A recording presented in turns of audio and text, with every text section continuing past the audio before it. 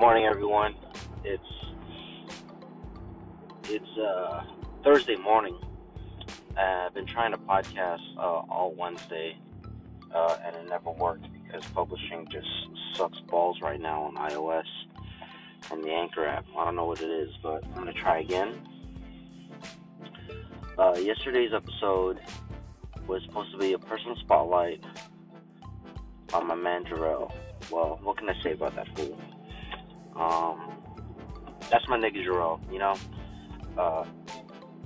blackness confirmed. I've known Jarrell for 14 years. He's a fellow July B-Day, born on the 16th. Born in the 80s, raised in the 90s. So, we both have a passion for 90s era, like, style, music, movies, TV shows, all that stuff from the 90s. We still love today. We joke around about it, every time to time. He's a guy that wears his heart on his sleeve.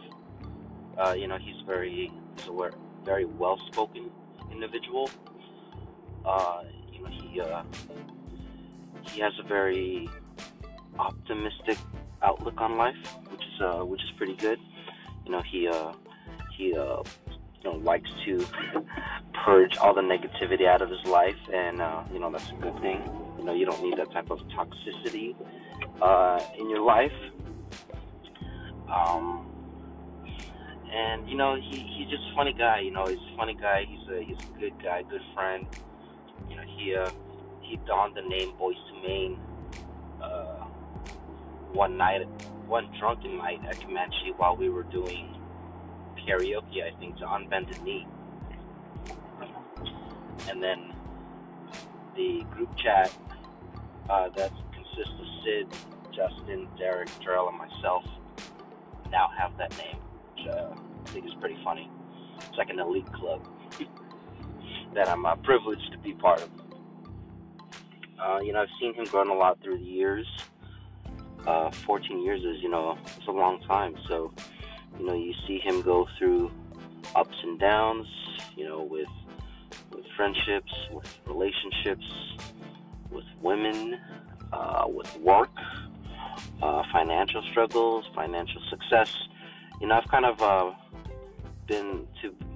seen both sides, and I'm glad that he's coming out on the better end.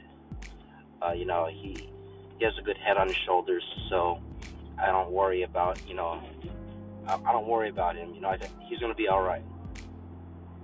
So it's very. Oh, you know what? I'll share one. I'll end this podcast on one memory that I have of him that made me really die in laughter. He told me that when he needs to fart in the car while driving, he has to press on the footrest under your left foot just so you can lift your ass just high enough so you can fart and it doesn't rubble and bubble through your thighs. And the way that he described it was just way more better than I did right now, but that was fucking hilarious that I could not stop laughing. He just has those moments where they're just so relatable. Everybody does that shit, but the way that he described it was just so funny. It stuck with me, even for how many years later, but, stuff like that, man. Good dude. Anyways, 4 minutes, quickest podcast I've ever done, I think. But, I don't even have coffee in me yet, so I'm kind of half here driving to work. So anyways, I hope this publishes.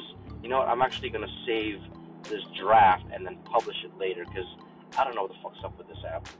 Alright, till next time, guys. Drive safe. Peace.